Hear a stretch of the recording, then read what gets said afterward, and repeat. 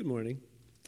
This morning's text is from Mark 10, 17 through 31, in the New Living Translation.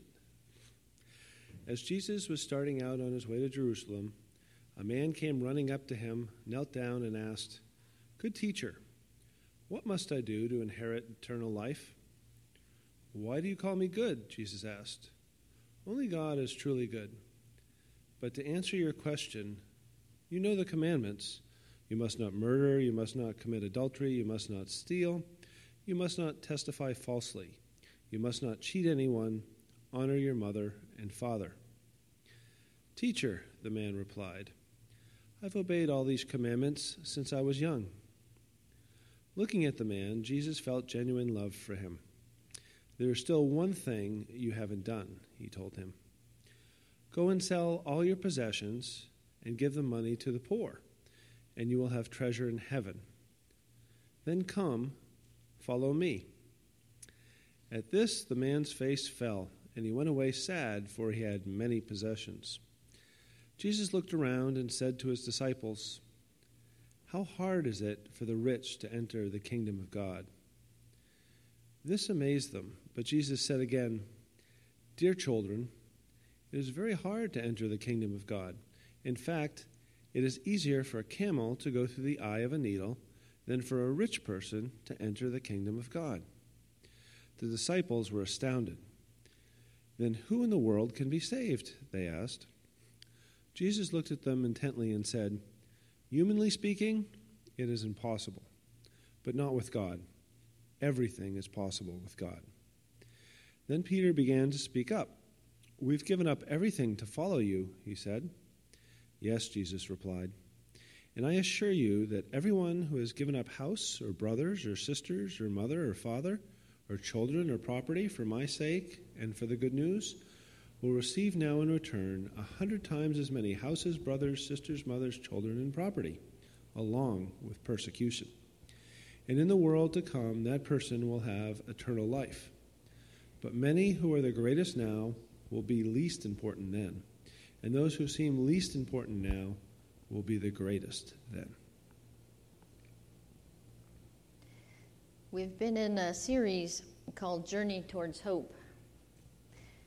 So far, we've looked at Jesus' temptation in the desert to see the distractions that draw us away from God and keep us from hope.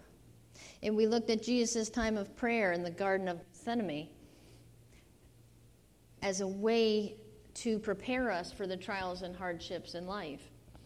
We could see the difference between Jesus' time of prayer and what he was about to face versus what the disciples were doing. The disciples just lulling themselves into sleep, lulling themselves into complacency, and then when the hardships came across, they were not prepared at all. And then last week, we looked at the woman who worshiped Jesus. She did all that she could in anointing him with her perfume. We looked at acts of worship as a way to find our hope.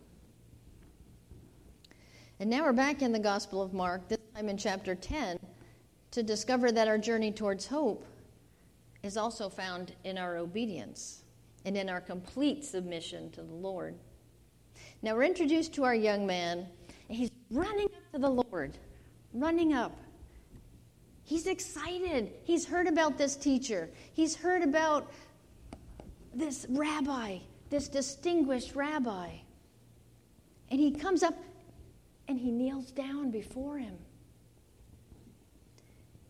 He recognized him as respectable.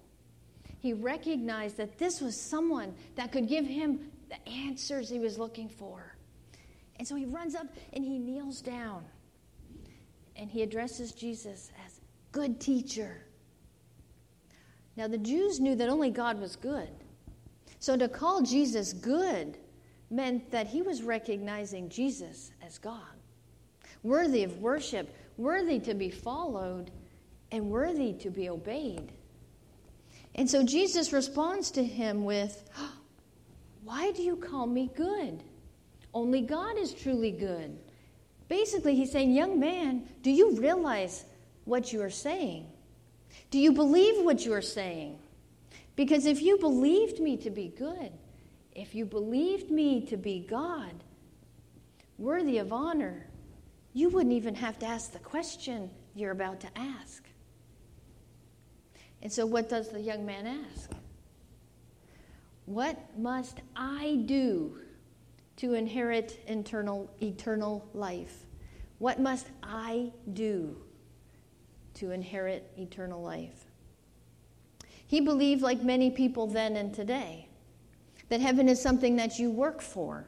It's something that you work towards, something that you earn on good behavior and good deeds.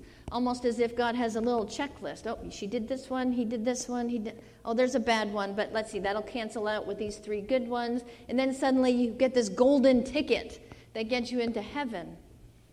And we know that's not how it works. And so Jesus doesn't answer his question right away. But what he does is he begins by reminding the young man about the commandments. You must not murder. You must not commit adultery. You must not steal. You must not testify falsely. You must not cheat anyone. Honor your father and mother. To which the young man says, I've obeyed all of these since I was young. So by the world's standards, he's a good moral man. You ask someone on the street if they're going to heaven, and they say yes. Then you say, okay, why? Why are you going to heaven? I'm a good person.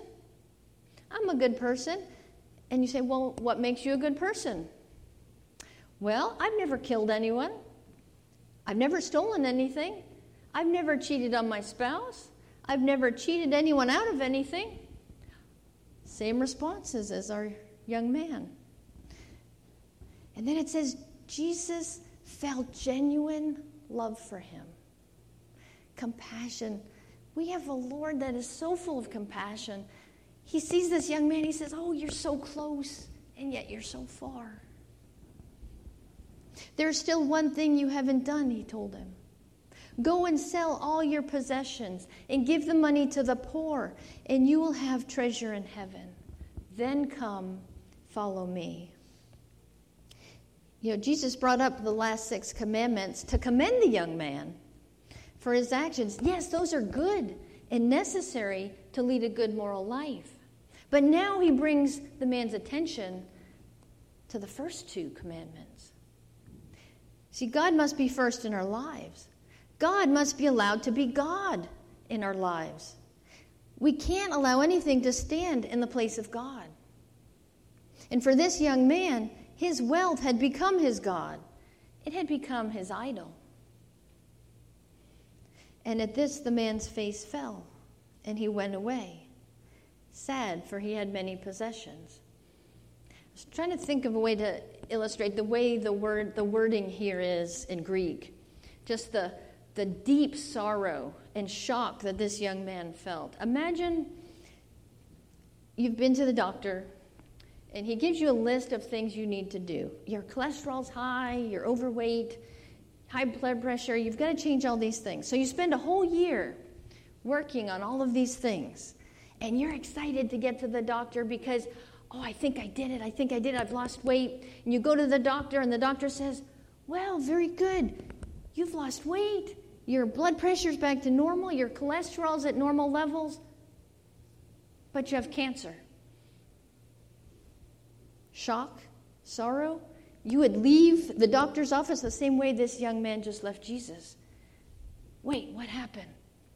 What happened? I thought I had it all right. I thought I had it all together. Where did this come from? What Jesus did in this situation with this young man, the attitude of his heart was revealed. He wanted eternal life on his terms. He wanted to follow God on his terms, and he wanted to be obedient on his terms. He wasn't ready to release his idols. He wasn't ready to release his wealth, because that's where he had placed his confidence, and that's where he had placed his hope. Now Jesus shifts his attention to the disciples. Jesus looked around and said to his disciples, "How hard it is for the rich to enter the kingdom of God." And this amazed them. But Jesus said again, "Dear children, it is very hard to enter the kingdom of God. In fact, it is easier for a camel to go through the eye of a needle than for a rich person to enter the kingdom of God." And the disciples were astounded. "Then who in the world can be saved?" they asked. Now, can you just imagine how confused the disciples are at this point? Here was this young man who, in their eyes, was a perfect disciple candidate, okay? He was young, so he had energy. He was rich, so he could support the ministry. He was influential, so he could keep them safe and about the powers that were trying to put them aside. And he was sincere. He came and he knelt at Jesus. "Jesus, what are you thinking? This man is perfect for our team." And Jesus points out to them, this is a matter of the heart. This is not a matter of skill set. This is not a matter of talent. Man can do all kinds of things on his own. But without God intervening, if God's not in it, it's meaningless and it's doomed to fail. Jesus recognizes the good things that the young man does, but he points out that he was forgetting the most important thing, the two most important things. Putting God first and center of everything. And then the disciples were even more confused because in Jewish history, wealth was a sign of God's favor. Listen to these verses where Satan's talking about Job.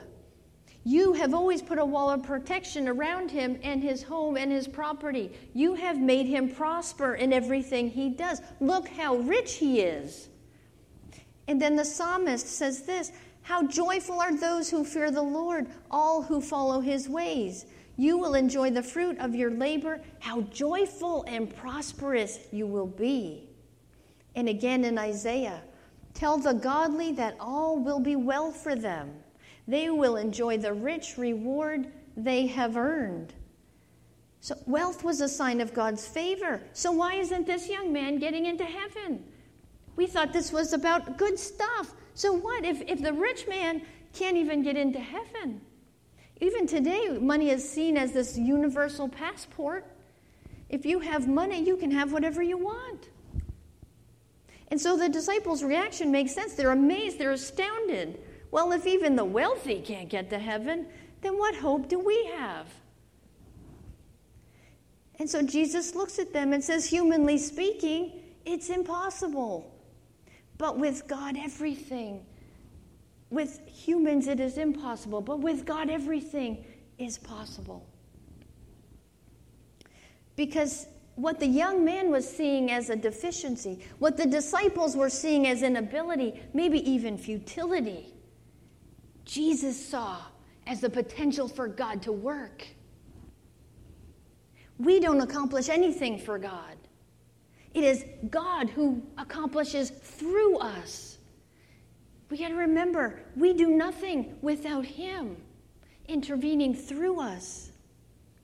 Salvation isn't something we can accomplish. If we're left to our own, we'll never make it into the kingdom of God. We'll never inherit eternal life. Do you know, inherit? If you're in someone's will and you inherit something, did you do anything to get it? No. It's a gift. It's a gift. You simply have to accept it. Eternal life. We inherit it because Jesus has done. It's nothing we do. He's already done it. Salvation is and always will be divine accomplishment through the death and resurrection of Jesus Christ. And then so Peter gets excited. He speaks up. He says, we've given up everything to follow you, he said. Basically, he's saying, do our sacrifices and our obedience count for anything? To which Jesus replies, yes, and I assure you that everyone who has given up house or brothers or sisters or mother or father or children or property for my sake and for the good news will receive now in return 100 times as many houses, brothers, sisters, mothers, children, and property, along with persecution. And in the world to come, that person will have eternal life. The call of Christ in our lives has to take priority over all things. And yes, in our obedience, the blessings come, but don't miss that last item in the list of the blessings: persecutions, along with persecution. We do a disservice sometimes when we talk about our faith and, oh, Jesus is this, he's all these good things. And we give this message of, well, you come to faith, you come into Christianity, your life's got to be great. It's got to be good. That's not what the word says. Our Christian faith is not an insurance policy against hardship and adversity. If we want to partake in the blessings of Christ, we also have to partake in the suffering of Christ. The message that Jesus is giving here is not just about wealth. If this was just a condemnation about rich people, then Jesus would never have commended the woman we talked about last week who used oil that was worth a year's wages. Or we wouldn't have heard about the rich man Joseph of Arimathea, whose grave Jesus was buried in. This is not about wealth. This is about anything that gets in the way of our total commitment to the obedience of the call of Christ. And church, remember, Jesus will never ask you to do what he hasn't already done himself. He was far richer than any of us could ever imagine. He lived for eternity in the glory, in the wealth, the love, and the fellowship of the Father. And yet he gave that up to come to us. 2 Corinthians 8:9 says, "You know the generous grace of our Lord Jesus Christ. Though he was rich, yet for your sakes he became poor, so that by his poverty he could make you rich." Jesus is the ultimate rich young ruler. And the question that was posed to this man and posed to every one of us, Jesus says, I gave away a big all for you. Can you give away just a little all for me? See, the call to obedience and discipleship is really a call to radical trust and commitment to Jesus. It's a call to put away anything that is a hindrance to our relationship with him. It may be things, it may be people, but each of us has an area that we're holding back from God. The young man left full of sorrow because he left without hope. Because when it came to releasing his idol and replacing with the source of hope, he just couldn't do it. He was obedient to all the commandments except the two that mattered most. I am the Lord your God. Do not worship other gods. And do not create for yourself idols. The two that required him to do something. The two that actually required a sacrifice, that required obedience. You see, the other commandments were easy because they were about not doing. They had nothing to do with sacrifice. But these two did. And so Jesus reveals the heart of this man. His possessions and his wealth were his God. Money was to him what the Father was to Jesus, the center of his life. And for this young man to have to give his money and his possessions away, in his eyes, he was losing himself, which is exactly what we need to do to get to Jesus. Jesus was asking this young man, he says, I want you to imagine life without money. All you have is me. Am I enough? And Jesus offers us himself in the same way. Am I enough, he says. If you lose your health, if you lose your family, if you lose your home, if you lose your child or your spouse or your job, Jesus is saying, am I enough?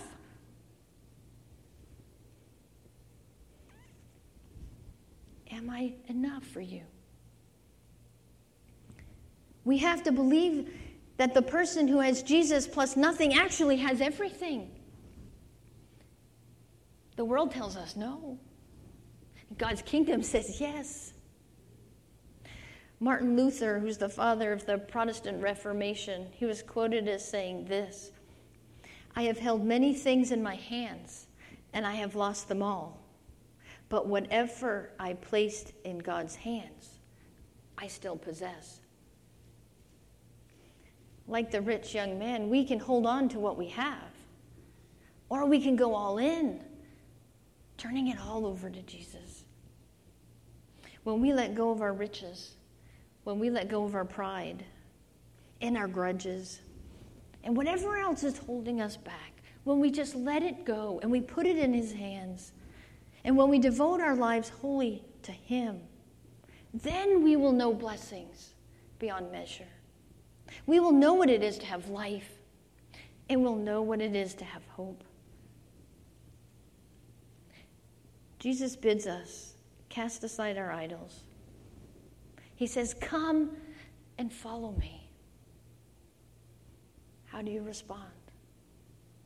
When He says, "Am I enough?" Is He enough? If you have nothing else, is He enough? One of the blessings about mission trips and going to a third world country is that you get to see a glimpse of a people that understand that Jesus is enough. When you're sitting in a worship service with people who walked 5 miles to get to church, and they don't even have shoes on their feet, and they're wearing the same clothes that they've worn for 3 weeks because that's all they have. You understand what it looks like to worship and have hope when Jesus is enough. That's what we all need to strive for. In our journey towards hope, we need to fight past our distractions. That's where we find our hope. We'll find our hope in our times of prayer. We'll find hope in our acts of worship. And we'll find hope in our obedience to the call of Jesus when He says, "Come and follow me." Holy, holy Father, holy Lord, we praise You. We come before You this morning with humble hearts. We want Jesus to be enough. Help us to understand that Jesus is enough. And with Jesus, we have all we need. Help us to surrender those areas, Lord, that we're trying to hold on tightly to. Help us recognize that we are holding back.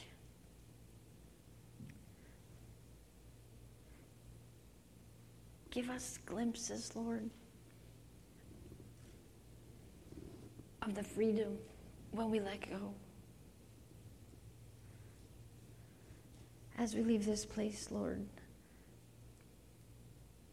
may we be encouraged. May we shine our light brightly for the world out there. May we travel safely to our destinations. May we know that You walk with us through the challenges and the hardships ahead. And we thank You for Jesus. We thank You for grace and mercy and love. In Jesus' holy and precious name.